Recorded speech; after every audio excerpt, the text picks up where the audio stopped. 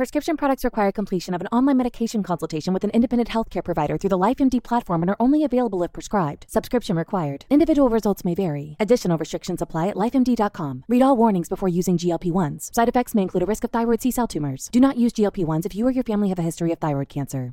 If you've struggled for years to lose weight and have given up hope, did you know you can now access GLP-1 prescription medications through LifeMD? LifeMD is now offering eligible patients online access to GLP-1s, the breakthrough prescription medication that can help you lose body fat and weight. Listen to what people are saying. Probably the easiest thing I've ever done. The medication comes in the mail, and it's very easy to use. I've been able to live my normal lifestyle, and I've lost 20 pounds already, and I've never felt better. It changed my life. And here's the best part. Your insurance may cover 100% of the cost of your medication. So go to TryLifeMD.com to have your eligibility checked right now. Get started today at TryLifeMD.com. That's TryLifeMD.com. Save big on brunch for mom, all in the Kroger app. Get 16-ounce packs of flavorful Angus 90% lean ground sirloin for $4.99 each with a digital coupon. Then buy 2, get 2 free on 12 packs of delicious Coca-Cola, Pepsi, or 7-Up, all with your card. Shop these deals at your local Kroger today, or tap the screen now to download the Kroger app to save big today. Kroger, fresh for everyone. Prices and product availability subject to change. Restrictions apply. See site for details. Bandwagon Nerds is taped in front of a live studio audience.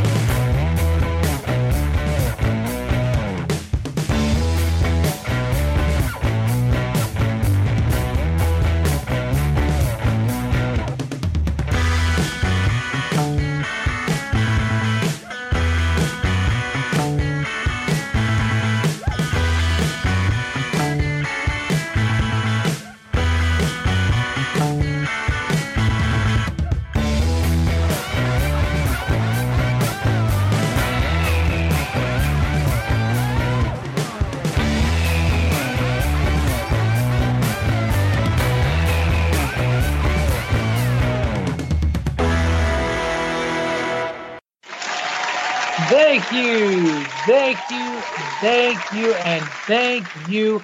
Hello again, fellow basement dwellers. This is your good friend, Patrick O'Dowd, welcoming you into another edition of Bandwagon Nerds. Bandwagon Nerds is, of course, part of the Chairshot Radio Network on thechairshot.com, where we encourage you to always use your head.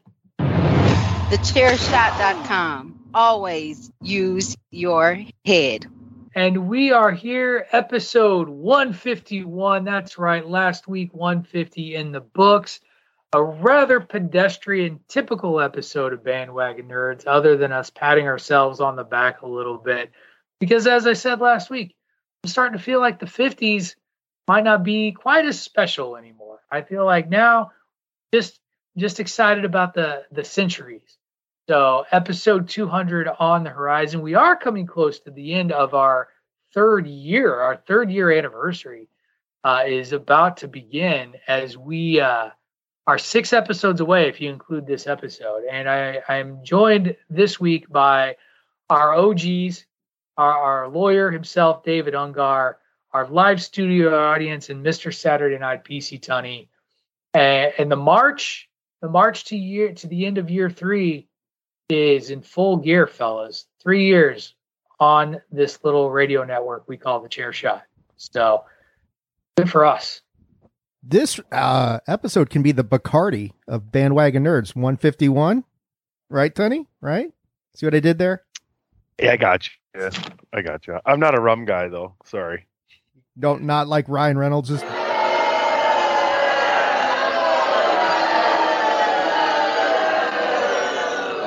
This terrible pun brought to you by the lawyer David Ungar and responded to by PC Funny. So we're both getting booed, Tony, again. Well, here's the bright side, fellas. Get used to it.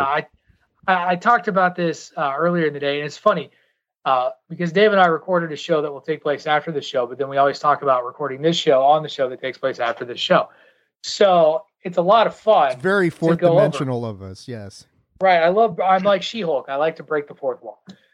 I'm not going to be here next week. So you guys get all of the free reign you would like on ripping on old Patrick O'Dowd. And in fact, I encourage it. You know, when the dictator's away, the bandwagon will play. I'm going to be super wasted next week, Dave. The Packer game's at 8:30 in the morning. Perfect, man. That's awesome. Oh, is it an overseas game? It's London game? Yeah, Green Bay's the last. Yeah, they finally got kicked over there. The last team to play in London, apparently. Yep. Wow. Is that game really a big deal? Like, I didn't watch because there was one this morning. I know there was one this morning. I watched like 30 seconds of it, and I could hear crowd noise. But honestly, in the world, like I'm assuming it continues to bring in revenue, or the NFL wouldn't continue to do it. Yes, we are talking sports on the Nerd Podcast, but is it really like who goes to that? Like, who's the Minnesota Viking fan going to? Is it still an oddity in Britain? Like, these are the questions I have. The stadium was full. Stadium was full. Was it papered? Was it like WCW in 1992? Seats for free. I know there one game's in Germany this year too, I think. So I think they're just kind of global marketing, you know. Yeah, I guess so. They're trying to make it a world sport. I don't think they're going to ever overtake football. I saw somebody apparently today. Some team had like a double hat trick, like two players scored 3 goals. Oh yeah, City beat United 6-3, so 9 goals. It was not seen coming. That's a shootout, folks. That's a shootout. It's like a whole season of football for like some MLS teams. All right, so there you go, folks. Bandwagon Nerds giving you your fix on the NFL and the Premier League over there in Britain. Go us. We cover it all. We are nerds in multiple directions, and I'm excited about this week's episode of Bandwagon Nerds because we are going to talk about Lock and Key Season 3, the final season. Tunney's nipples have now dropped. They are no longer hard and perky. Shrinkage. He is not excited about this. Yeah, sad. He needs a Blue Chew or something like that for nipples, whatever that is. We have a couple of trailer parks. One piece of the trailer park today, by the way, is definitely going to be one we're going to go in depth on as the internet blew up about midweek. And then we're going to talk a lot of Marvel in the back half before we once again revisit our good friends at Warner Brothers Discovery. And Dave wants to be mad about it. I don't know if I'm mad anymore so much as I'm like, it kind of is what it is. And not really sounding alarm bells at this point. I'm used to it. So I'm used to it, but we'll get into it later. We'll get into it at the end of the show. What we are going to do first, though, and I forgot to grab the music. I don't have it anymore. So I've got it. I don't know. Don't worry about it. You got it? I got it.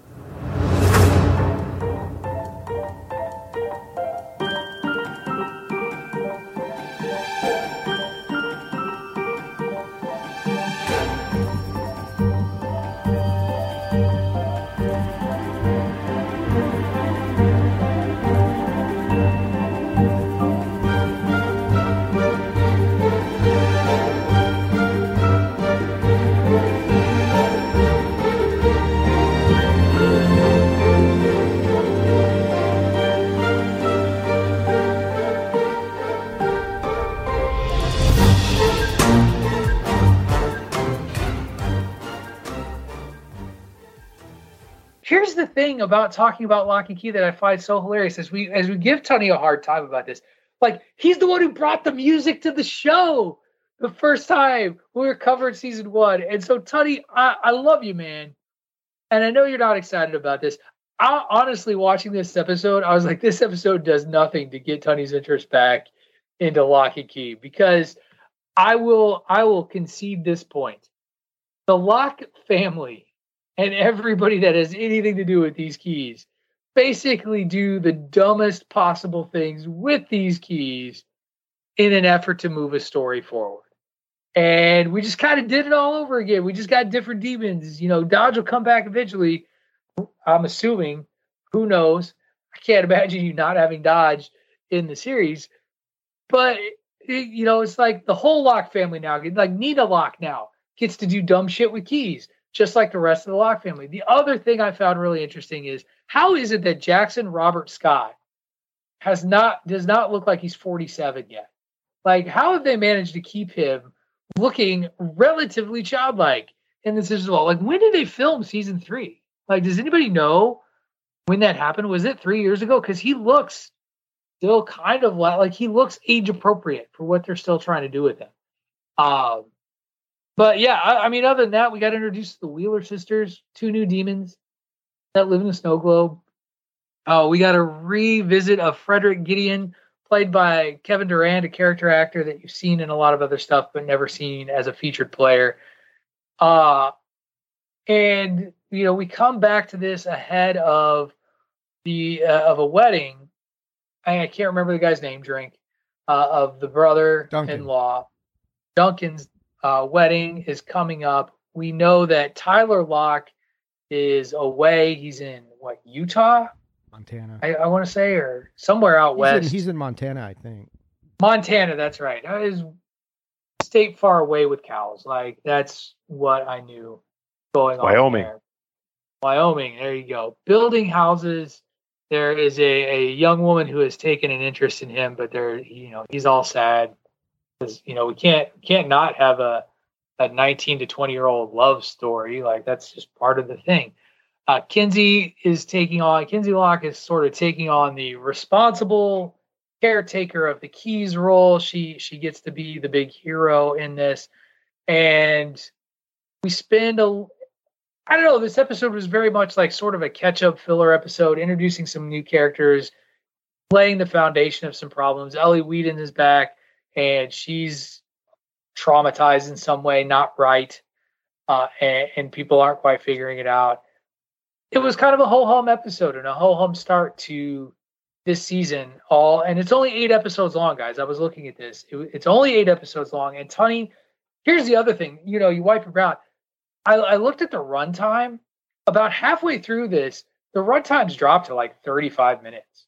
Like 35 minutes instead of damn near an hour. So I don't know what the deal is, but this episode really did not, I'll agree. It didn't really hype me too much for this final season.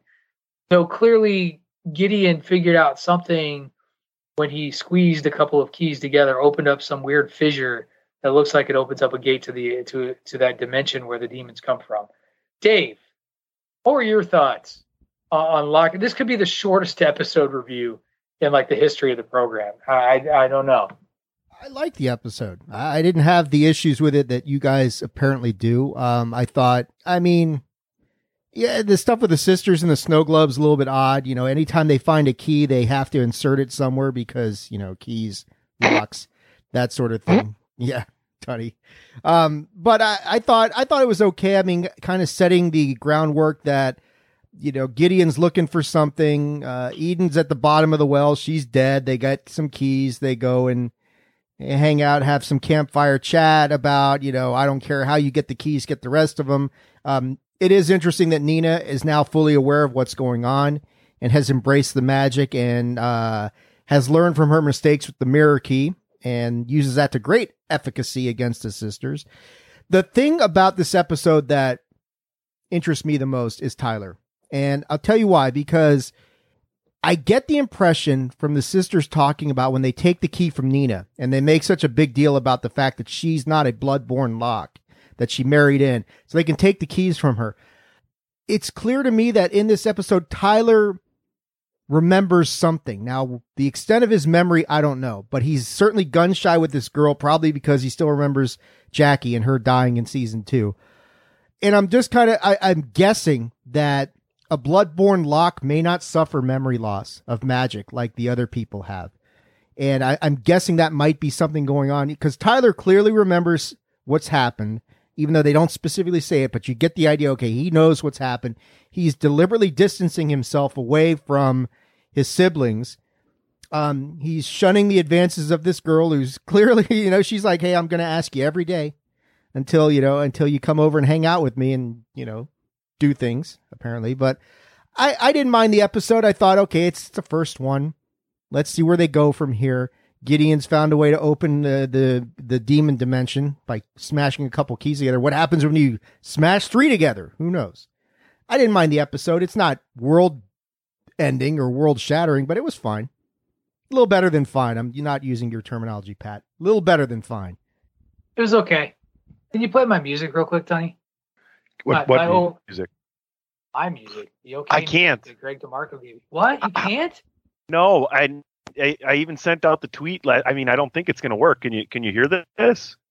No, Miz. Dude, DP worked on it for like 2 hours last night and couldn't figure out what's up with the sound. So PC Tiny will be a new laptop sooner than later. So no, but I know we all know you came to K. So I did. Send me the sound bite, Tony. I'll insert that. There you go. Oh, okay. That's what she said. Other foundational episodes have had me more intrigued by a season. Go ahead, Tony. Yeah. It was okay. It's just, you want to know my biggest problem is like, what happened to like the acting and what happened to like the choreography of like, that was one of the worst fucking fights ever between those two sisters and the mom. I mean, that was it was like, oh, he punched you and then I pushed you and then you picked her up and threw her in the fucking mirror. I mean, it was lazy. And I don't know. Now credit where credit's due. The Wheeler sisters, Ada and Dorothy, yeah. Who will be back. I can't assume they're not going to. Like, they're in the don't mirror introduce now. them and then not. Yeah, you can't introduce those characters and then not have them come back. But right? the one element we haven't touched on yet, I mean, Tyler is obviously he'll. I mean, I feel like he'll take that girl with him to the wedding, right? And then that's kind of where this season will go from there. But Ellie's back. Ellie's back, and she's kind of getting all these different reactions from people around town. So I wonder if we're going to see some leftover effects from her being floating in the fucking ether for however long she was. What they say? They found her wandering around outside of Pittsburgh, probably wearing a Baltimore Ravens jersey or something. That's the rumor. That's the story that everybody. Yeah, So I mean, we'll see. I hope they can put a nice bow on it, just because we are watching it, we are covering it, but. Yeah, Patrick, you hit it on the head that they didn't really wow you with this first episode. Right. I wanted to be excited and they failed. And that's unfortunate because I, unlike you, and I think Dave and I agreed, thought season 2 was pretty solid and had this new character, this new thread. Let's talk about Gideon a little bit. He does seem a little disoriented, right? He didn't know what these keys were. So what 2 keys did he have? What 2 keys did he have that he pulled together? Which one did Eden have at the bottom of the well, and then which one did he already have? Because I feel like he had the anywhere key, right? Like, didn't he have the anywhere key? You have to go back to season 2 and watch to try and figure out which one is which. Well, I was I'm looking, and that is a problem right now. Is there's so many keys, keeping track of like this kind of conversation. Which key is which? You can't just tell. I mean, if you're paying really close attention, you can tell just the way the key is shaped, but other than that, it's hard to figure out which key is which. So Gideon has Oh. the creation and head key. Oh, the head key. Yeah, interesting. We'll have to. Yeah, we'll have to. The head key I think is interesting because that's the one that lets you into other people's minds. The creation key, pretty self-explanatory. We'll have to see what happens there, but yeah, just a slow go. And as I look at this, I'm trying not to read too much into the way the season sort of plays out. Like everything starts to get shorter and shorter. Like, what are they doing? Think about that. I mean, the creation and head key together allow you to open that portal and use it like a head key. You know what I mean? Like for that portal. Maybe. So just kind of, I don't know if any more common sense would enter into this series like that, but we'll have to wait and see. Yeah. Yes. And in 7 episodes. Dave's hating on my hate. It's okay. You're entitled to. Here you go. You're entitled to your hate, Dave, buddy. Dave, this is for you.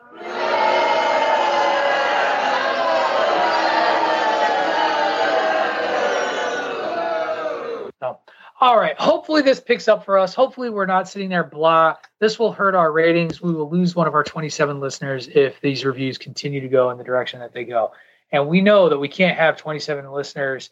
Like we can't lose one, Dave. Like, hey, listen, we've gone this far. If it doesn't get any better, we can always bring in Platt for his stunning reviews of Lock and Key, which will probably get higher ratings. Platt, so.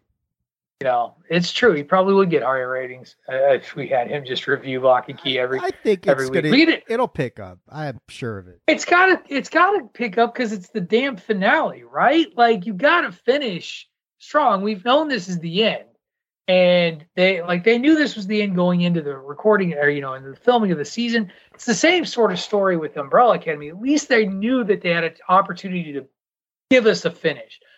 I just didn't feel like this was a big finish. Like, I'm going to watch Walking Dead tonight because it feels like something big is coming to a conclusion as they enter into their last season. How many episodes I was hopeful for that. How many episodes is the end? This last batch of Walking Dead? It's like 9. It's like 9 or 10, something like that. It's just this last hurrah. This is it. So, I don't know. Maybe I'm talking crazy. Maybe I'm not. Hopefully, it gets better for us. What we are going to do though is we're going to go into a different direction by taking our first commercial break. When we come back, we're going to take a little visit to the trailer park, talk about a couple of follow-up trailers, and then one less a trailer, more of an announcement, a huge announcement to the MCU. So all that when we come back. You are listening to Bandwagon Nerds on the Chairshot Radio Network, part of the Chairshot.com.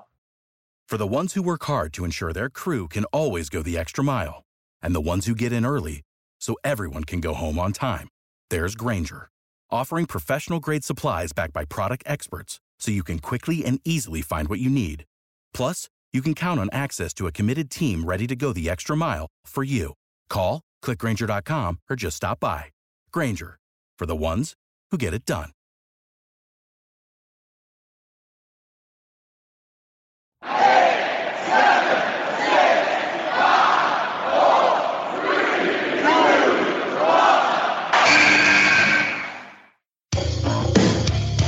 This is your boy Kenny Killer telling you to make sure you check out thechairshot.com, bringing you breaking news, interviews, podcasts galore, everything pro wrestling. Make sure you check it out, thechairshot.com. Okay, welcome back everyone to Bandwagon Nerds here on the Chairshot Radio Network, part of the Chairshot.com. You just came back from listening to a very lukewarm review of Episode 1, Season 3, Episode 1 of Lock and Key. We are going to move on from that, though, and head into the trailer park. And in order to do that, Dave, you know what you got to do. You got to play that beautiful banjo.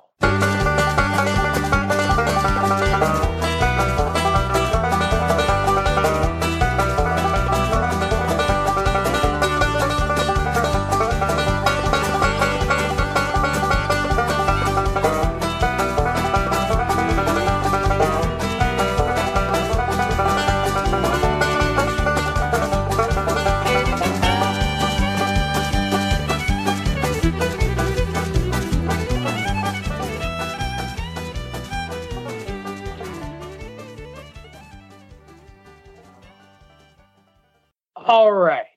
So I got two true trailers this week, followed by less of a trailer, more of a pair of announcements. But I was struggling as to where to fit it. We didn't have another really sort of big time trailer to talk about, so I included it in the trailer park. So we're gonna count it.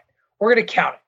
But before we get to that, the first trailer I want to share, we've heard about this series coming up. I know we've talked about it on previous episodes of Bandwagon Nerds, but we got a full trailer for the HBO Max series The Last of Us, based on the video game franchise of the same name.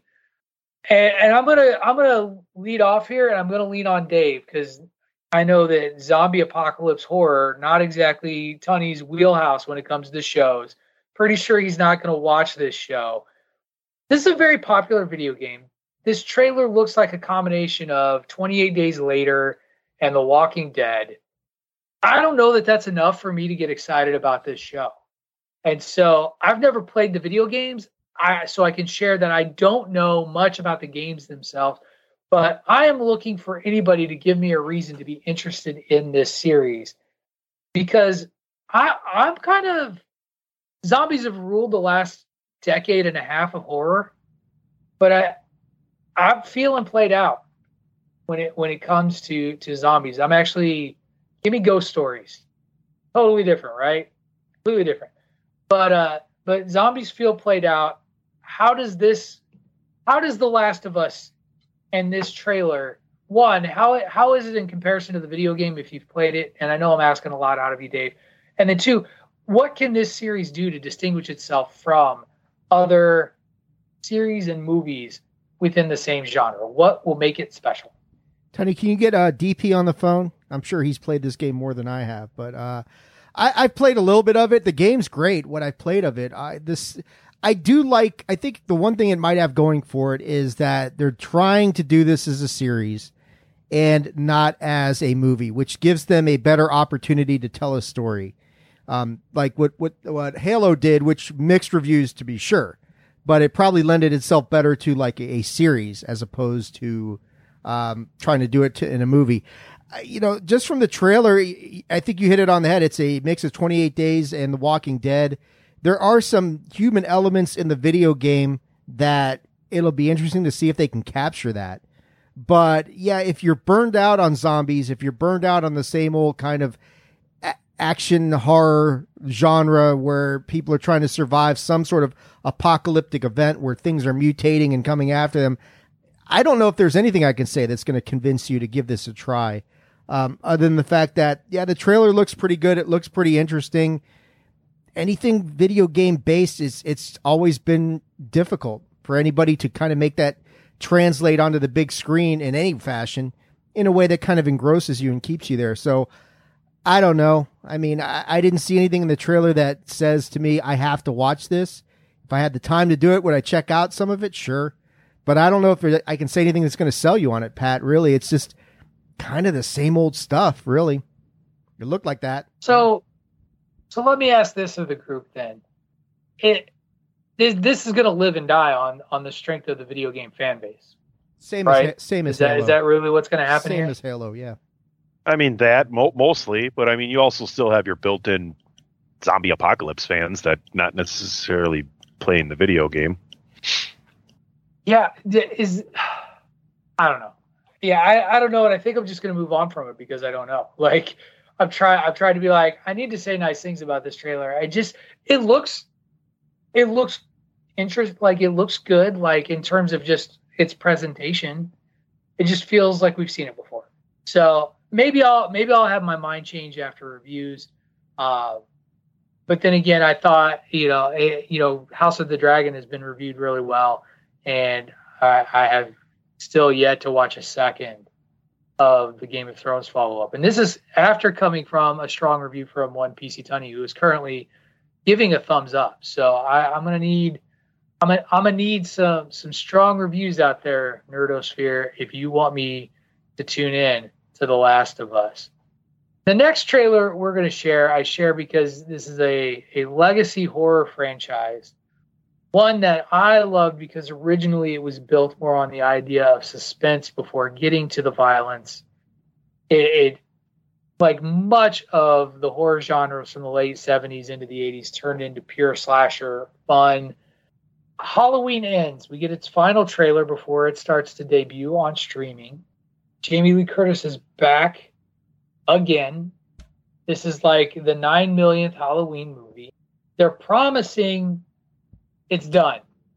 Tunney, is it done? Sure, I think so. I think the fact that she has maybe figured out that he won't die until she dies, that was kind of an interesting... Cryptic, yeah. So we'll see. I mean, eventually she's really going to die, so then they won't be doing it anymore, but, That's a little rough. Well, I mean, people have been dying since people started being born, so it's not like it's a fucking spoiler. Fair. Dave, what about you? Is this really it for the Halloween franchise, or maybe is it just it for this iteration of the Halloween franchise? It'll be it until they realize that they need to make some more money off of the Michael Myers name, and then they'll reboot it in about 5 or 7 years. But as far as this run, yeah, I think this is probably it. They've created a difficult timeline, and I haven't watched what is it, Halloween Kills? Is that the second one that they did. I haven't seen that one yet. I saw the first one, which I Right. liked. I liked the first one. I need to watch the second one. It's like, okay, so like Halloween 2 was on the other day. I was watching with my wife. I was like, whatever you're watching here, babe, remember, it never really happened. So just ignore everything you're watching here. None of this stuff happened, because it goes from Halloween, the original, to Halloween, the reboot. But I don't know. I mean, I like the first one enough. I need to go back and check it out and finish this out, because, Michael Myers is you're talking one of the archetypes of serial killers from movies that, pervade our consciousness. I mean, him, Jason, Freddy Krueger, those are like the big three of horror movie villains that when you really think about it. So yeah, if this is the end of Michael, I kind of feel like I'm almost obligated to be there for it in some way. So trailer looks good. I think Tunney brings up a good point. Maybe Michael can't die unless Laurie goes with him. So I'm interested. Favorite Halloween movie of all time from the series, not the holiday. Oh, the first. Easy. The original? Easy. And I've shared on this podcast that the original is my favorite of all time because of the nature of the film, that it's not straight up. Like, Tony, I actually think you would kind of like Halloween if you've never seen the original Halloween, because it's not a slasher film in the sense of, like, it is very suspenseful. It's very much knowing that Laurie is in danger the whole time. And you see Michael Myers permeate the film until he actually starts to make his move. And it's very, very clever. And I appreciated John Carpenter when he's clever. Tony, you've never seen the original Halloween? Really? Not all the way through. Oh, yeah, you got to. I mean, Pat will tell you. I mean, that scene where he's standing in the doorway with the sheet over him and the guy's glasses on after that's that's just unnerving as hell. But I tell you, man, the movie from the series that just makes, out of all of them, and a lot of them don't make sense, but that Season of the Witch, what the hell was that? I've never watched that all the way through because I'm like, what the fuck is going on? I don't remember the whole story. I really don't. I really don't remember the whole story. It had something to do with like they play a video like and it triggers something or something like that. Well, there were Halloween masks. They were evil Halloween masks that children would put on, and it was impacted by this commercial, but it had nothing to do with Michael Myers. It had nothing to do with the legend. I don't even remember who was connected to that film. It's largely disavowed as not part of the series. And I'm actually going to just look at, it was made in 1982. Just go to Wikipedia. Like John Carpenter was involved, but he was a producer, but it was written by somebody completely different. It was just, I don't know. It was something that they tried, and it's funny, on a $2.5 million budget, it still made $14.4 million. So the franchise was strong enough. Yeah, off its name alone. But to me, it always, like, remember when Friday the 13th, they did like the fourth one, the final chapter, and then A New Beginning, but it wasn't really Jason, it was the ambulance driver, and people got pissed off, so they had to bring him back for real. And it's just, if there's money to be made, they're going to bring him back. So. And it's found fans years later, but when it's not Michael Myers, that you're not doing the same thing. All right, we've dilly-dallied enough. Let's get to the exciting trailer, if you want to call it that. That dropped 2 trailers that dropped, if we want to call it that, this week in the middle of the week. I'm gonna brag, and I saw it first, y'all, and got to share it with all you crazy kids. Ryan Reynolds, randomly, I did. No, you didn't. No, you did not. But do I need to go back to the chat and show I posted it? Going back to the chat. Where is it? Anyway, talk about it. Anyway, as we argue over which one of us was the bigger nerd over posting Ryan Reynolds' video in which he starts talking about Deadpool 3 and how he was really, really sorry that they missed D23. Hold up. You should scroll higher. There's no way you did it. I definitely. No way, because I posted it 12 minutes after he tweeted it and checked, and only thing in there was from the day before. Hold up. The Ryan Reynolds tweet was me. You put the one with him and Hugh Jackman up, but I had the first one. No, because you all started talking about, I guess we know what we're going to talk about this week. And if you scroll up Dave higher, put the IGN thing in. nope, you scroll up higher to Tuesday at 5:27 p.m. on 9/27.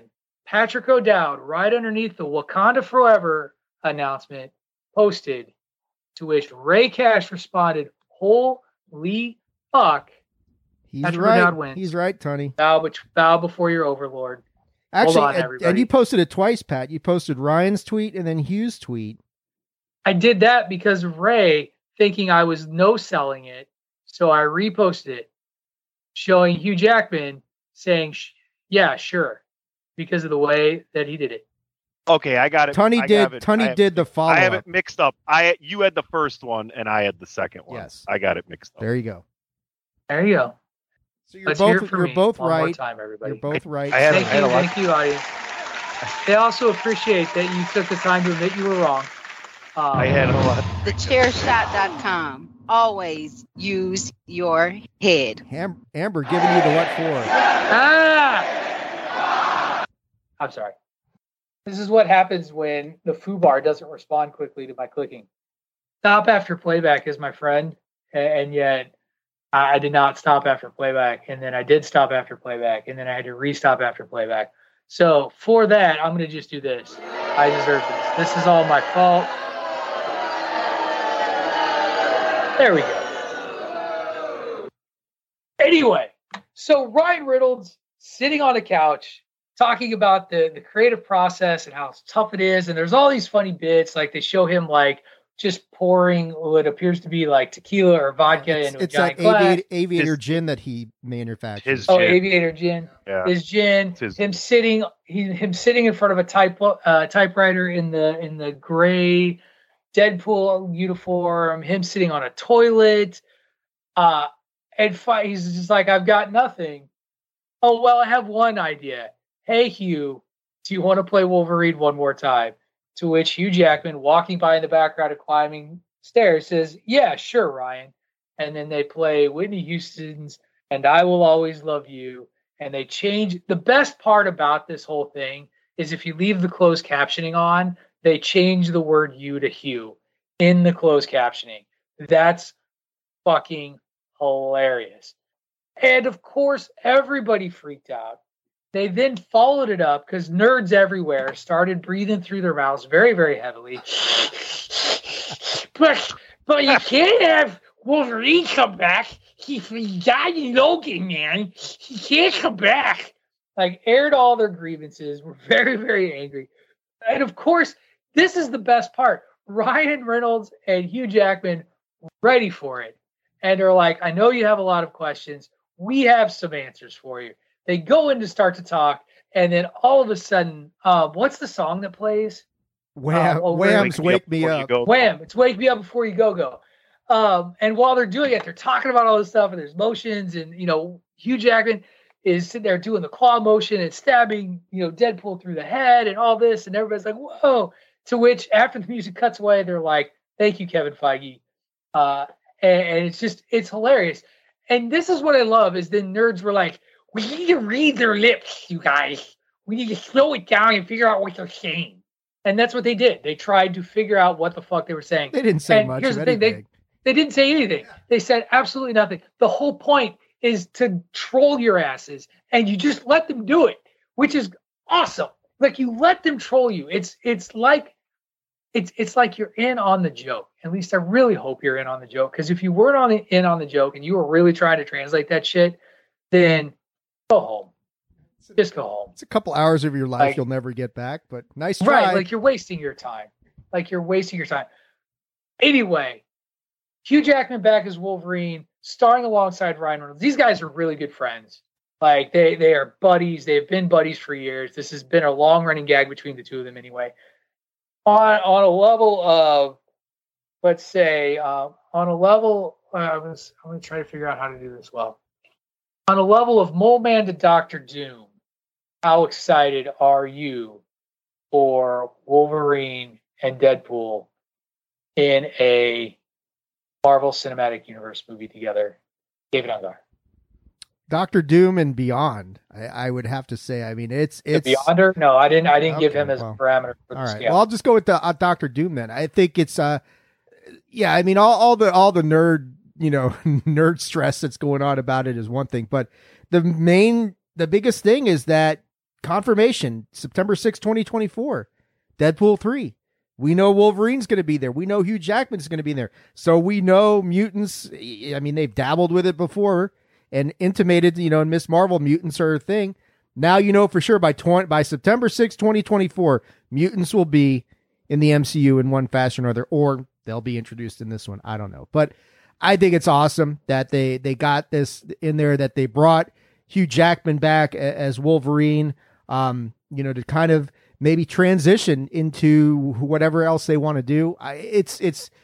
But yeah, like you're saying, I love the second trailer where they just steer into the skid about everybody just losing their mind. Wait, how's Wolverine alive? He died in Logan. And they're like, totally separate. We're not touching that. So I'm really excited. I think it's going to be great. Wolverine and Deadpool. I mean, Hugh Jackman, Ryan Reynolds together. Obviously, their fake feud. We all know about that, but they're best of friends off the screen. But if you're talking about characters, Deadpool and Wolverine have a healthy history with each other. So there's a lot of stuff. There's a lot of content. There's a lot of content. I've got, one of the shirts I have is Deadpool and Wolverine next to each other. So they really have a lot to draw from. They're natural antagonists and natural allies in the comics, and I think they can do a lot of great stuff with the story. And it gives them a chance. And I know, low-key, I think Hugh Jackman and Ryan Reynolds do want to right the wrong that was X-Men Origins Wolverine and get rid of that once and for all and do something different. So I think it's great. It's exciting. It's and just to drop it like they did, no D23, no Comic-Con. Here you go, literally like an RKO out of nowhere. This was just bombed out of nowhere. So fantastic stuff. Tony, your reaction to these announcements? How much money is this movie going to make? I mean, everybody's been waiting. We'll just start with everybody's been waiting for Deadpool 3, right? So it could have just been that, and we would still be having this conversation right now. It'd be a different conversation, but then everybody's wondering when we get the X-Men in the Marvel universe, right? Who's going to play Wolverine? Well, you're going to get it in 2 years. It's going to be Hugh fucking Jackman. I think I can't wait. This is going to be great. I mean, this is definitely a go to a movie theater movie, 1000%. And I'm telling you, 2 years ahead of time, this might be the biggest opening weekend for a Marvel in Marvel's history.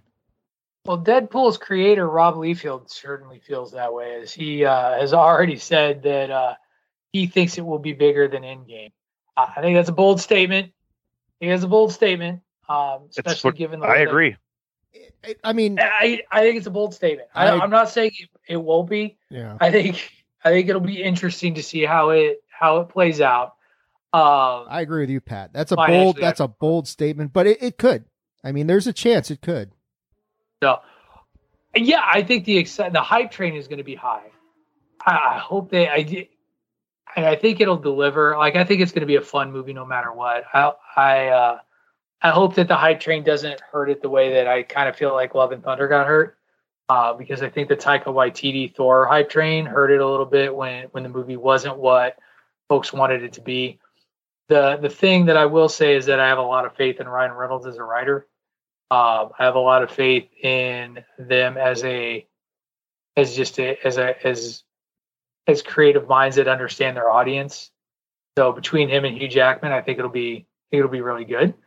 But we got 2 years until it comes. This also, fills in another perceived space in our Marvel timeline, Phase 5 and beyond. It's starting to come into play. A lot of mutants are starting to show up more and more, and these are two clear mutants. Like, we didn't talk about this, but one of the other things that came out, and I didn't put it in the news bites of the articles, they're making it very clear that Namor is a mutant in Wakanda Forever. Like, that has been said time and time again. Mutants are the real deal. They're here. And I think everybody just assumed it was going to be an X-Men right? Like that X-Men were going to be how we introduced mutants into the MCU, and they haven't gone that way. And I kind of like that they haven't gone that way. It reiterates my point, which is why I like it, because it makes me sound smart, that MCU does their own canon, and their own canon is separate. And that's why, Ray Cash, World War Hulk will be perfectly acceptable and a wonderful film for us to watch and enjoy. See how even when he's not here, I get him? Oh, that's funny. Anyway, yeah, so I'm right there with you guys. I can't wait. Maybe we see more at our next San Diego Comic-Con. So I kind of hope not. I kind of hope they continue to do this virally like this. Like, I like this sort of introduction marketing campaign that they're doing. It's different, and it's very on brand with the characters.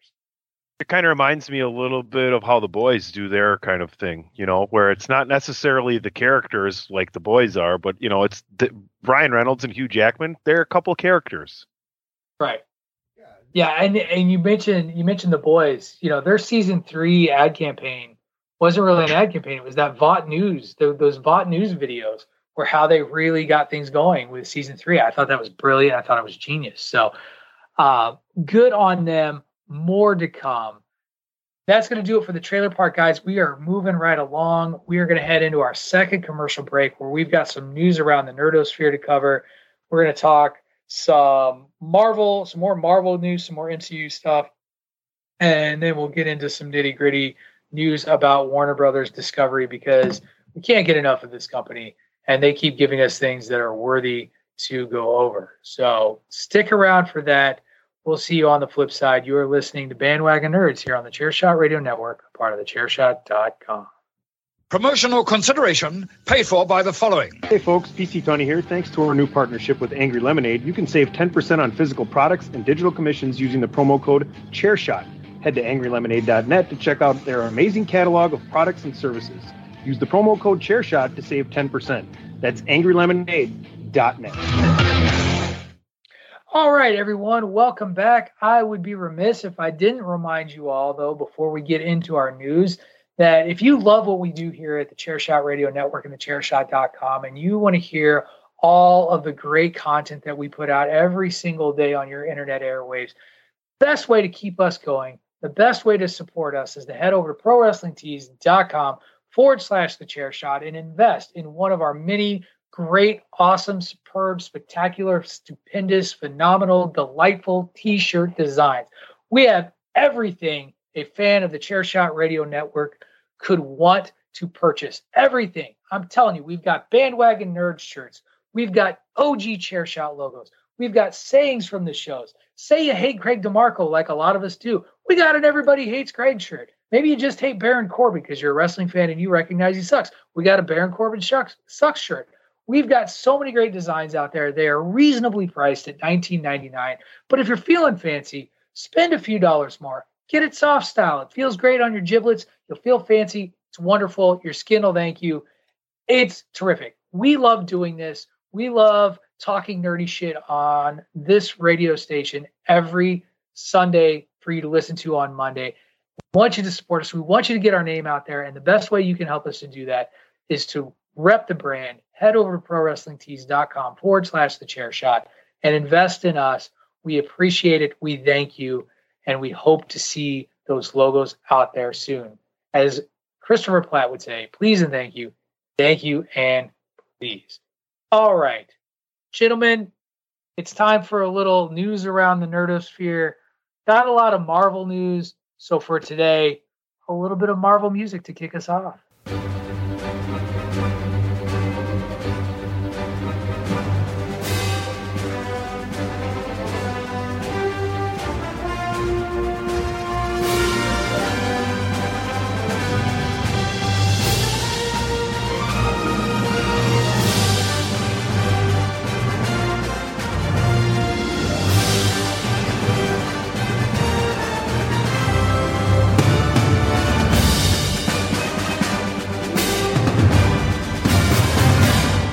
Okay, so in a rare week, there was all this excitement about Wolverine and Deadpool, and that news sort of dominated the MCU for a bit, but there are some problems surrounding the film announced in 2019 now, which is hard to believe it's been that long. Blade, where famously at the 2019 San Diego Comic-Con, at the end of the Marvel panel, Mahershala Ali walked out and it was announced that Blade would be entering into the MCU. That movie is slated, or was slated, to release in November of 2023. Gentlemen, it's not looking good.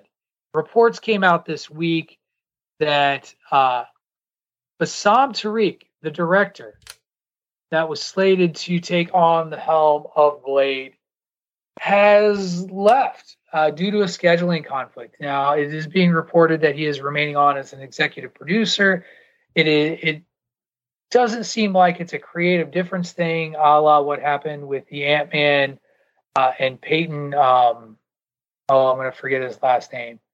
But the original director of Ant-Man, that relationship fell apart due to creative differences. It doesn't seem like that. There's all kinds of negative rumors, though, swirling around this. And I posted one rumor that has now been thoroughly debunked, so I didn't put it in our rundown.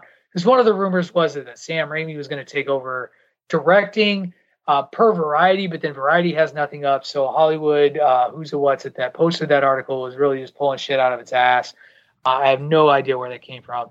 There are rumors that Mahershala Ali is very frustrated with the Marvel filmmaking process, that there have been concerns about how complete the script may actually be. And all of this seems to be pointing towards it's gotta be delayed. Like, there's no way this thing's getting out on time. If we don't have a script, we don't have a director, we just have an executive producer. I'm a little worried here.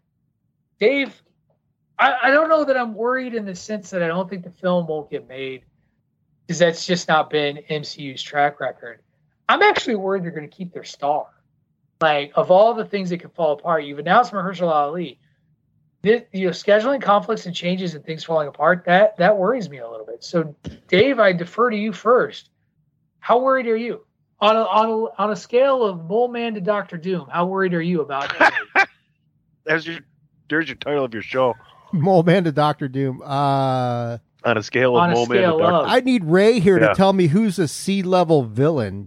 I would probably put it somewhere there as far as like on a 5 or something like that. I think it sounds like, the production schedule for Blade, which keeps getting modified and adjusted, resulted in the loss of the director. But yeah, I mean, they're supposed to start filming in November. There's just no way they're going to be able to start doing that.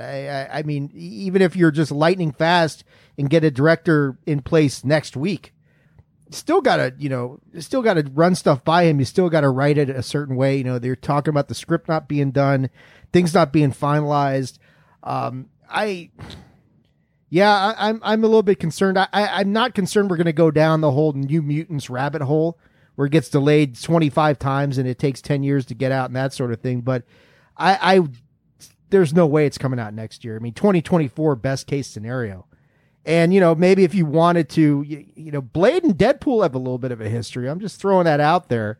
So maybe you bring him into Deadpool 3 and try and introduce him that way if these problems persist. But, definitely a little bit concerned about what's going on with the show, the movie. I'm sure it's going to come out, but I would expect at least a 1-year delay at this point. I don't see how you avoid that.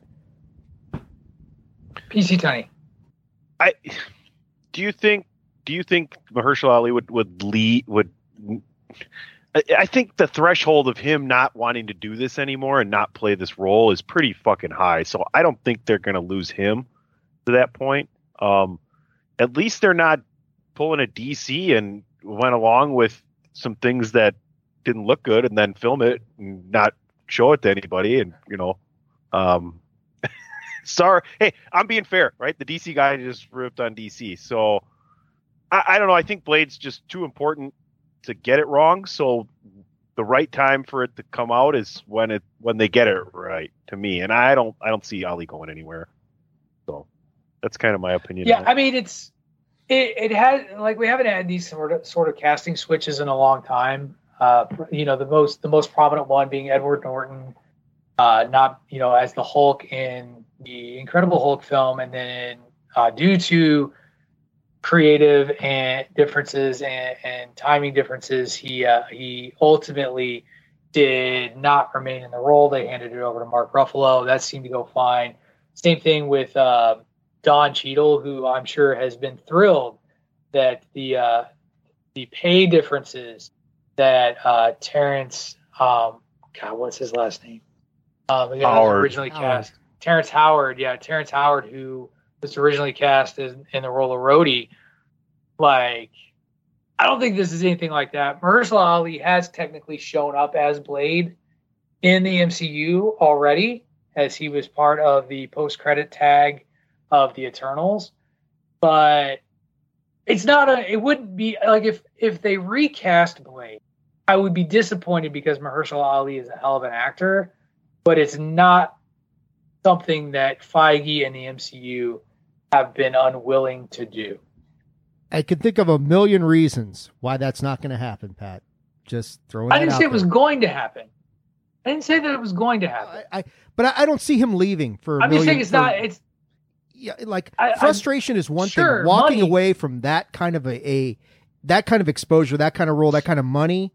Okay, a 1 year delay. But he can do it. He could, sure. Like it's not like he's going to be broke. Not like, you know what I mean? Like, I'm not saying he's going to either. I'm just saying where's not. Where's Wesley Snipes at right now? Lobbying to get a cameo in the new Blade. See? That's Casino. Like he's actually done that. Oh. For your obscure Wesley Snipes movie references, please see PC Tony. Oh, look at that! I'm not saying I'm concerned about it. I'm not saying that it's going to happen. I'm just saying it's not unusual it's not like Marvel doesn't have the fortitude to do that, and that they would be able to cast somebody that we would be okay with in the role. So that's all I'm saying there. What it does seem to imply is that it sounds like the Marvels is going to move into that November 3rd slot, that November 2023 slot that was originally for Blade. I don't know that that's a terrible thing necessarily. That film is clearly further along, and it has already has an inroad to its story. So I think that's not necessarily the terrible thing. One of the other interesting news bits that did come out this week as a transition to another Marvel news piece is allegedly, and I say allegedly, rumor has it, yes, lasers, that the Armor Wars series starring Don Cheadle is no longer going to be a Disney Plus series, that it is now going to turn into a feature film that will push the title further down the development side. This is coming from the Hollywood Reporter, by the way, so this is a fairly reputable source. Like, this isn't a news agency that sort of puts things out flippantly. But that it's going to push it back further than its originally planned thing. I think Armor Wars was supposed to be like a significant series. Tony, do you care? What does this mean? Like, do you think that it's that they looked at this series and they just don't see a series there? Like, there's just not enough meat on the bone? I don't know. I don't know what to make of this one. Right. There's really only two things that it could be, right? Either there's not enough there to have that much more content, or in almost the same fashion, it just fits better as a movie, right? But aren't those kind of the same fucking thing when you know what I mean? Or the only other thing I can think of is maybe they think they'll make more money putting it out as a movie as opposed to, on Disney Plus streaming. I don't know. It's an interesting story that they're going to tell. I mean, I think Don Cheadle can definitely he could have carried a series or a movie, but I guess that's a credit to Don Cheadle, because he's a guy who not only could carry a series on a streaming network, but he could also provide numbers at the box office. So maybe someone came in and said, why don't we make a little bit more money and put it in theaters? Maybe there's multiple. Maybe they're going to have more than one. Maybe they'll have more than one if this is good, right? I don't know. Maybe. Yeah, I'm not sure. Dave, your thoughts here. I feel like maybe they thought that we need to develop the Iron Man kind of side universe a little bit more to try and draw people back. Because what we got, the Ironheart series is coming up, which I presume is going to be kind of the lead in to Armor Wars. And, it feels like maybe they thought that this is something that I agree with you guys, like not enough meat on the bone to do a full blown series out of this kind of thing. This is better suited for a movie. It's something we've talked about on the show several times in the past, movie versus series, which is a better storytelling medium. Well, for some things, shows like She-Hulk, Miss Marvel, the series is better. Armor Wars is the kind of thing where you look at it and say, yeah, I mean, it's a great story, but how do you stretch that out over 8 episodes? So maybe it's just something better you can do in a 2-hour movie. I thought one of the things I posted this week is speculation that maybe this will be a way to bring back a multiversal version of Iron Man if Robert Downey Jr. is willing to do it, which I know a lot of people want. I don't think that's going to happen, but it lends itself to that possibility. But yeah, I don't know. I mean, Armor Wars is a really cool story about tech gone wrong, tech being in the wrong hands and that sort of thing. And I just feel like maybe they want to solidify and establish more of that tech background that they thought, we can't do that just solely off Ironheart. Let's bring in a couple of other elements that we've got planned down the line. And then we'll bring this Armor Wars in as a big 2-hour movie. And if they are going to bring back Iron Man in some fashion, probably more impactful in a movie than it would be in a series. Yeah, it is. It just feels like such an odd move. This actually, to me, like these two pieces of news kind of tells me that the future of Marvel out, in terms of a movie slate is a little more in flux than it's been in a long time. And I've been very much Kevin Bacon and Animal House being like, all is well. The goodwill still makes me feel like it's going to be all right. This is the first one that actually made me raise my eyebrows a little bit and be like, what's happening? Like, what's going on? What do we actually have here? And I haven't been like that in a while when it's come to the MCU. So maybe mildly interested, in the scale of Mole Man to Doctor Doom. I'm probably, I don't know, maybe a member of the Wrecking Crew. The Lizard. Maybe the Lizard or the Vulture. Yeah, maybe the Vulture. I think the Vulture might be where I would be, is the Vulture. So, yeah, I guess more on that as we learn. Here's the thing. We're going to learn a lot about Riri in about a month, almost to the day. And that Wakanda Forever film is lengthy. It's 2 hours and 40-some minutes long. Like, it is a full slate. Pack a lunch. Make sure you've got a seat next to an aisle so if you need a restroom break, you can get there because you're gonna be there for a while. And presumably that's where we'll see the subject of our last bullet point that I'm springing on you, but it came up late and has actually gained some traction in the last couple of days. Somebody leaked a trailer, Dave. Somebody, and Ray Cash. I'm glad you're mentioning this. I'm glad you're mentioning this. Ray Cash shared it first, but it got taken down. I shared it after Ray Cash did because it got taken down. I don't know if my version has been taken down or not, but somebody filmed the Ant-Man Quantumania. It looks like the San Diego Comic-Con trailer, or at least what was reported out of the San Diego Comic-Con trailer. But we get our first badly distorted look at Ant-Man Quantumania, and this is doubly ironic as it comes on the heels of the director of Ant-Man Quantumania being like, oh yeah, the trailer's going to hit online this fall. And then, I mean, technically he didn't lie, but it didn't come from Marvel. We got a bootleg look. Dave, I know you demand trailers super early. There's just a lot of shit going on for Kevin Feige to manage right now. But I watched that trailer. I'm not going to lie. I watched the bootleg just to hear what people said about that, because it's the Comic-Con trailer. Like, the whole description is the San Diego Comic-Con trailer. So that's what people saw and what got out. Yeah, what do we think?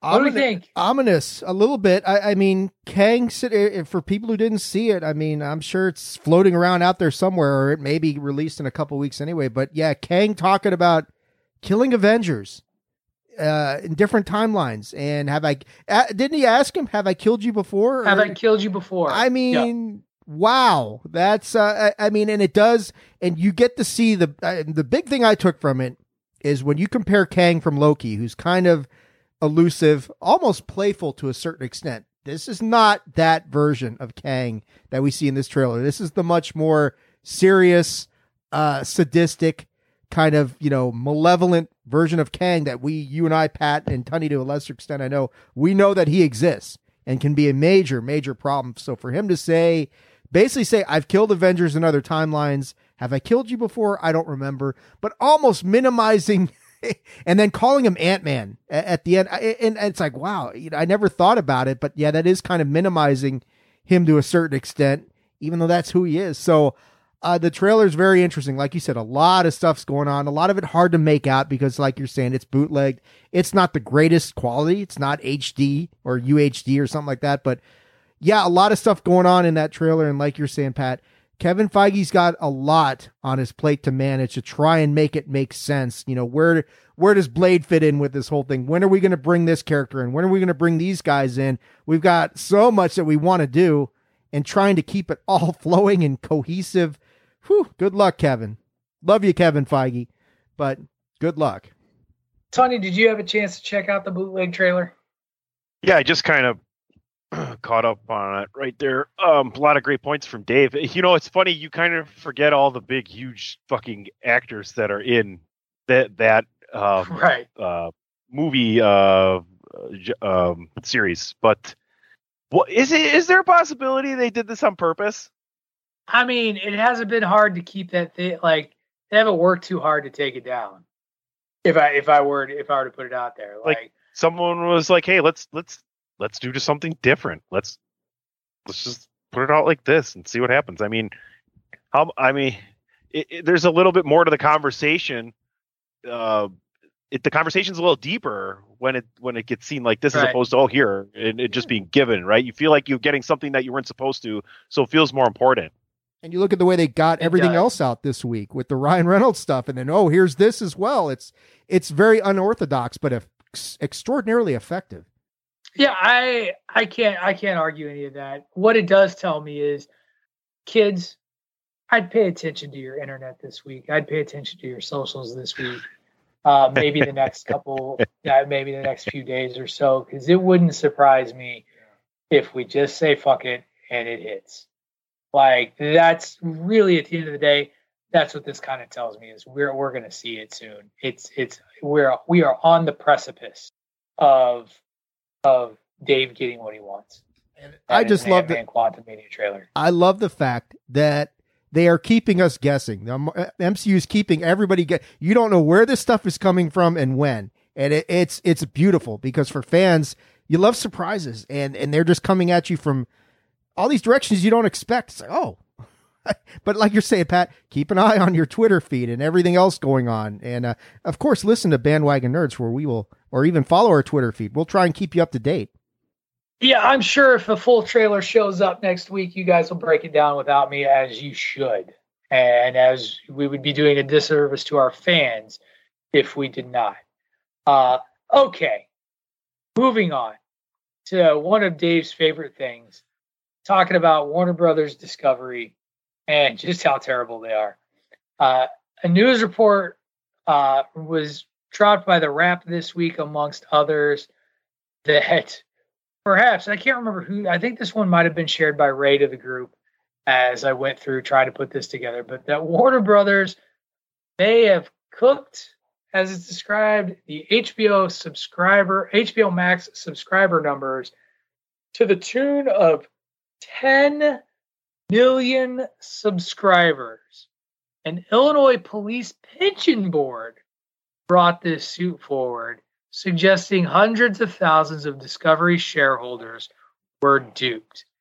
Basically, what they're saying is that the value was inflated in such a way to convince these people to sell off their shares, And then at the time of the merger, the value was significantly less than what they were told it was worth when they gave up those shares.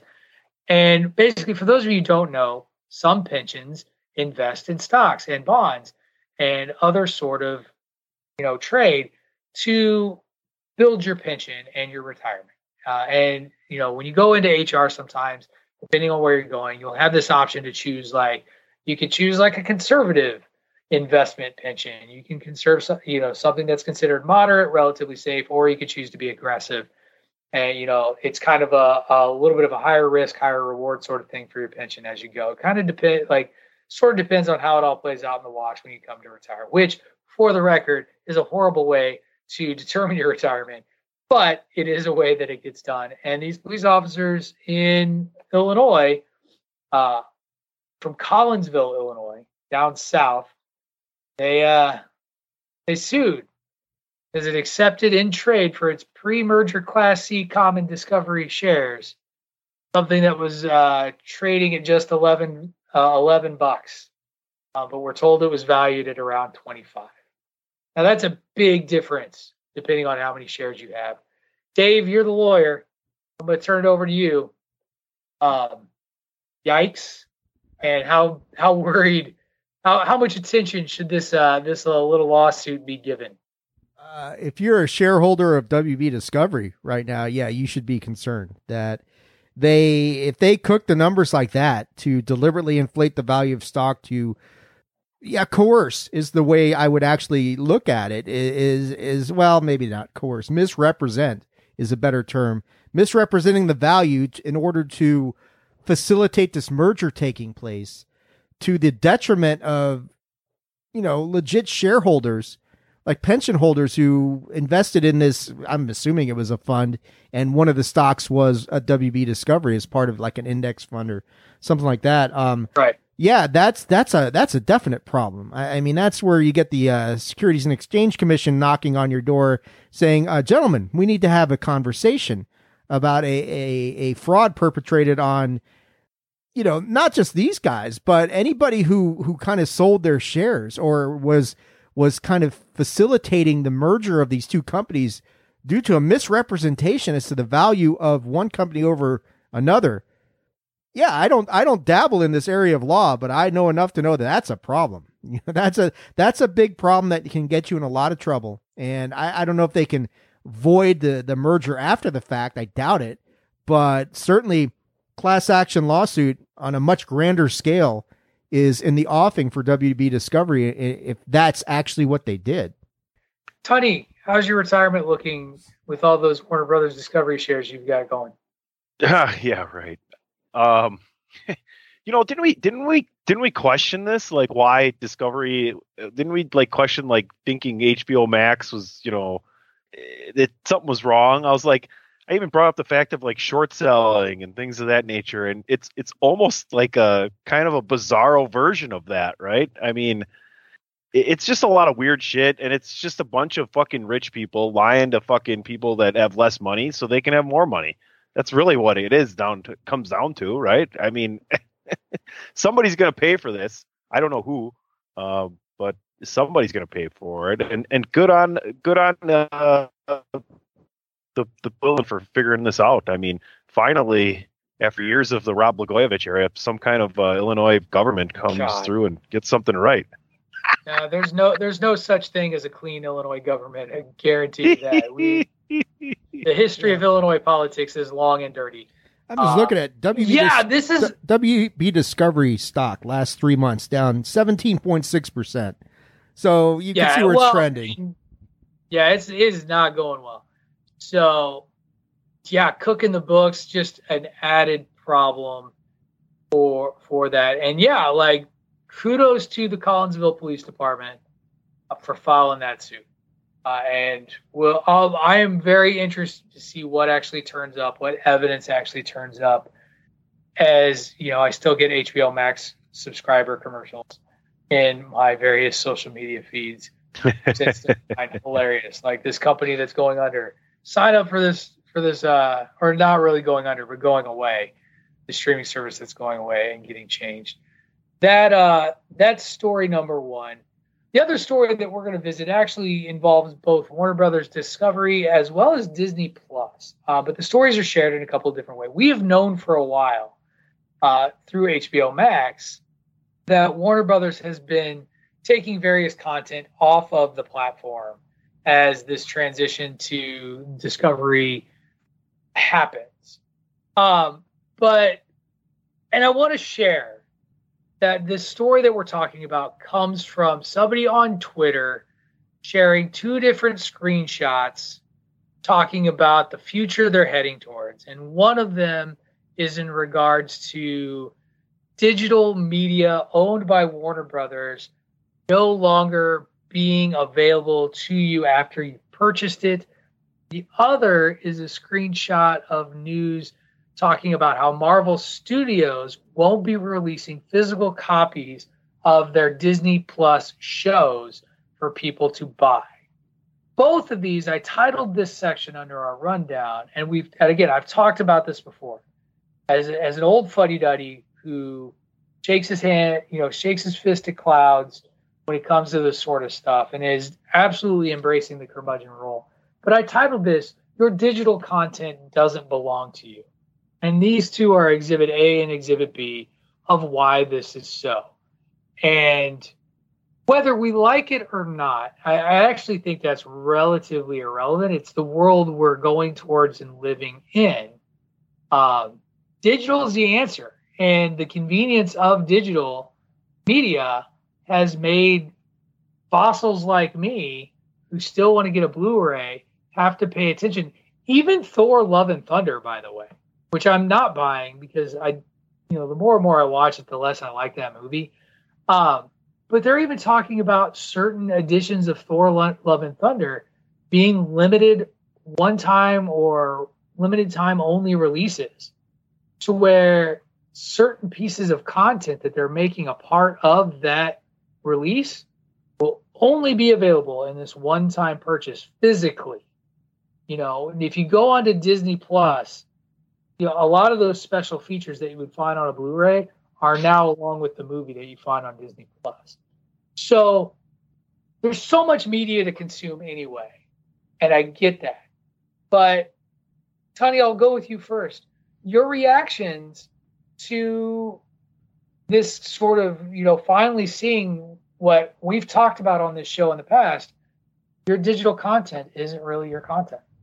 I mean, as far as it's kind of shitty, reading that and people had things in their library that they thought they had more time to watch and weren't updated on it. That's kind of crappy as a streaming service.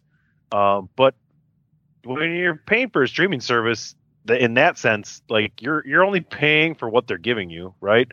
The limited digital release kind of thing reminds me of Disney and everything they do with their limited release of physical copies of animated motion pictures. So it makes sense. It's fine. They can always kind of redo it. And if you really need to have a copy at your disposal to watch anytime you want, regardless of whether it's on streaming or somewhere free for you to watch, then go buy an actual digital video recorder that will record what's on your TV while it's playing, and you'll have whatever you want, and you can pay for all the memory in the fucking world. So there's solutions to these problems. I don't think it's that big of a deal. Personally, I don't even have a fucking DVD or Blu-ray player. I guess technically I do in my gaming device, but I haven't put a Blu-ray or DVD in a fucking player in years. It's That's funny just my that take you on mentioned it. that. It's funny they mentioned that, as I currently have the program paused right now as I was watching some 90s throwback DVDs earlier today. I do want to mention Bandwagoners does not endorse the illegal recording of copyrighted content via your digital recorder. Yeah, but if you're not selling it, there's nothing wrong with that. Dave, is that true? If you're just watching it, what are you talking about? Recording something on your DVR and watching it later, or what are you talking about? Digitally recording you could use a digital video recorder, not one you get from your provider, your service provider, but you could go out and buy one and record something on your TV like a VCR would, right? So if you really wanted a hard copy of something you just record it and you don't charge anybody to watch it, and you don't sell it, you can do whatever the fuck you want. Yeah. I mean, if you had a separate DVR and you recorded something to that or transferred something over into a hard drive of some sort, I guess. I mean, the problem with all this, I mean, even if you own a physical copy of it, you still only, here's the thing, you only ever own the license to use something. You never actually own the physical property. Even if you own a DVD or a Blu-ray, you don't technically own that movie, because you can't turn around and say, hey, I'm going to show Endgame on my backyard, charge people $5 a copy. Now, even though you own a copy of that, you can't do that. So you only ever own the license to this content. You have the right to use it for your own personal use. You can't use it for commercial, blah, blah, blah, so forth and so on. And, you know, I think that's always been the risk of these things, is that, you know, whether you're talking movies, whether you're talking games, whether you're talking music, you only ever own a license to use it for your own personal consumption. They can revoke that license at will. We've seen anybody who's playing a modern video game has to go through that whole stupid EULA at the beginning of the game. And, you know, even if you don't read it, you still got to scroll to the bottom and click, yeah, I've read all this bullshit, and then I can play the game. So it's, I mean, it's a problem because, you know, you're at their whim. And I mean, the good thing about the physical medium is that even though you don't own it, they're not going to come into your house and take it from you, because that creates all sorts of eminent domain problems, trespass, other fun things like that. But can they go and delete something digitally from your library? Absolutely. And we're seeing that happen. I've seen it happen with DLC on video games before, that stuff just disappears because somebody made a decision. Like Rock Band. If you've downloaded certain songs on Rock Band and they lose the license with the artist for those songs vanish. You know, and it's disturbing, but it's the way it is. So yeah, I mean, you're at these guys' whim. It's another sign of just whatever WB Discovery is kind of playing with as far as what kind of content they want to have out there and what they don't.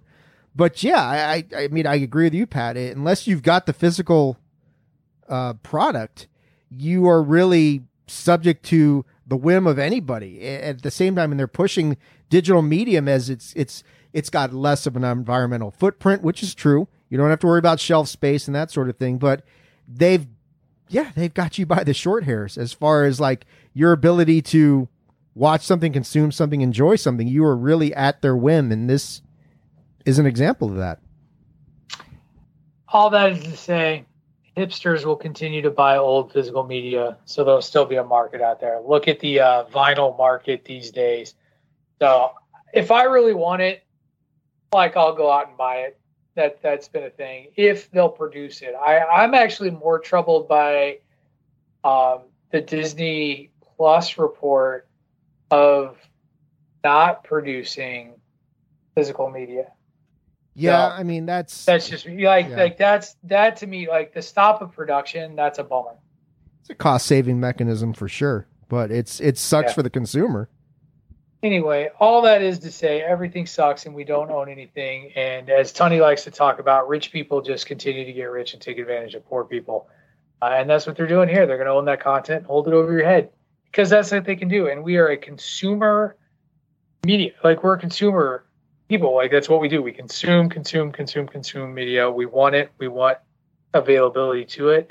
And they're going to make us feel special by allowing us to get it. And that's how we are controlled, gentlemen. We are slaves to the proverbial man, the overlords, puppets on a string. On a scale of Mole Man to Dr. Doom, they are Dr. Doom. All right, gentlemen, light show this week, under an hour and a half even. Look at us go. Before we get out of here, though, let's do a quick once around. Tell everybody where they can find you on the Chair Shot Radio Network and in the social medias. Dave, I'll go first. Go ahead, Tony. Oh, I'm sorry. I always have to tell you what to do. That's my fault. Yeah, we can't make decisions for ourselves. You can't make decisions. What are you going to do next week? I'm listening to Daryl and John. You've made my lunch for every day for the last 8 years for school. Now, how am I supposed to order this hot lunch thing when I get there? Damn All right, it, you can Mom. follow me at PC. You can follow me at PC Tunney. Listen to everything Chair Shot Radio Network. Chairshot NFL, follow that. Got some good stuff coming out there. And then, of course, the Top 100 over at the DWI podcast. So there you go. Big Dave?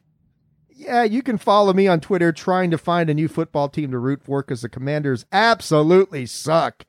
But otherwise, you can find me on Bears Twitter. fan. You've got nothing on me. But anyway, you can find me on Twitter at AttitudeAg. That is at AttitudeAGG. Facebook.com/Attitude of Aggression. And of course, at Bandwagon Nerds. Don't forget about the homepage, so to speak. Yeah, by the way, I think we're going to put a poll up this week on Bandwagon Nerds. Just a simple one, all these titles. We're going to start with most iconic horror villains. We'll just do 3 or 4 up there, see if we can get some votes and some activity. All this Michael Myers talk got me excited. So look for that on the Bandwagon Nerds Twitter account at Bandwagon Nerds. You can follow me at Wrestling Realist. That is at WRESTLNG.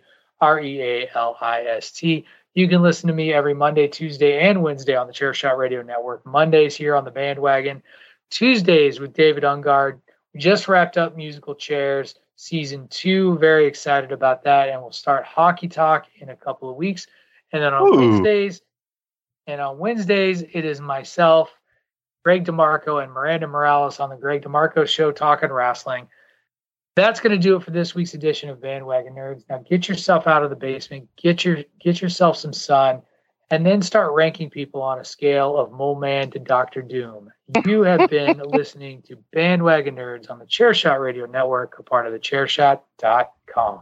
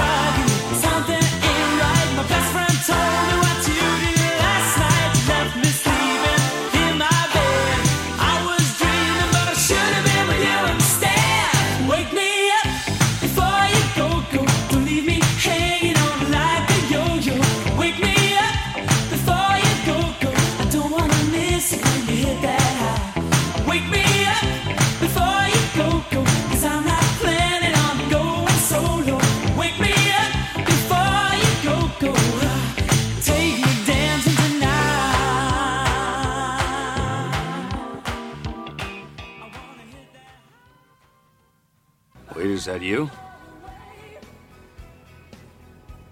Yeah, Stryker finally figured out how to shut you up.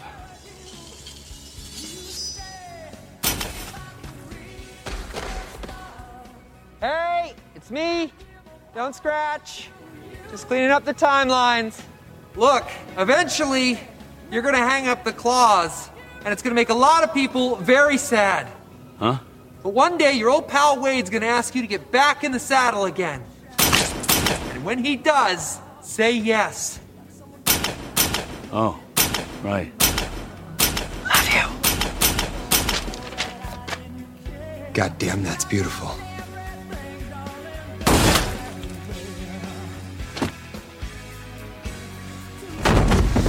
You're welcome, Canada.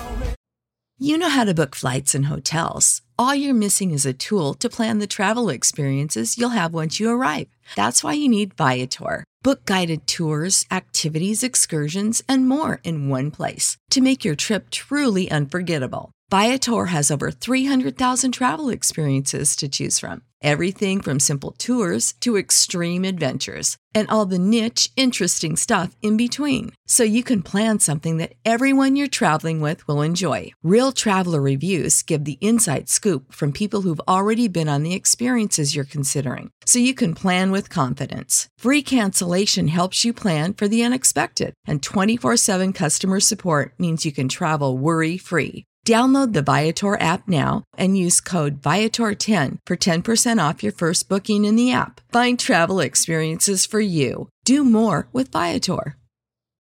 For the ones who work hard to ensure their crew can always go the extra mile, and the ones who get in early so everyone can go home on time, there's Grainger, offering professional-grade supplies backed by product experts so you can quickly and easily find what you need.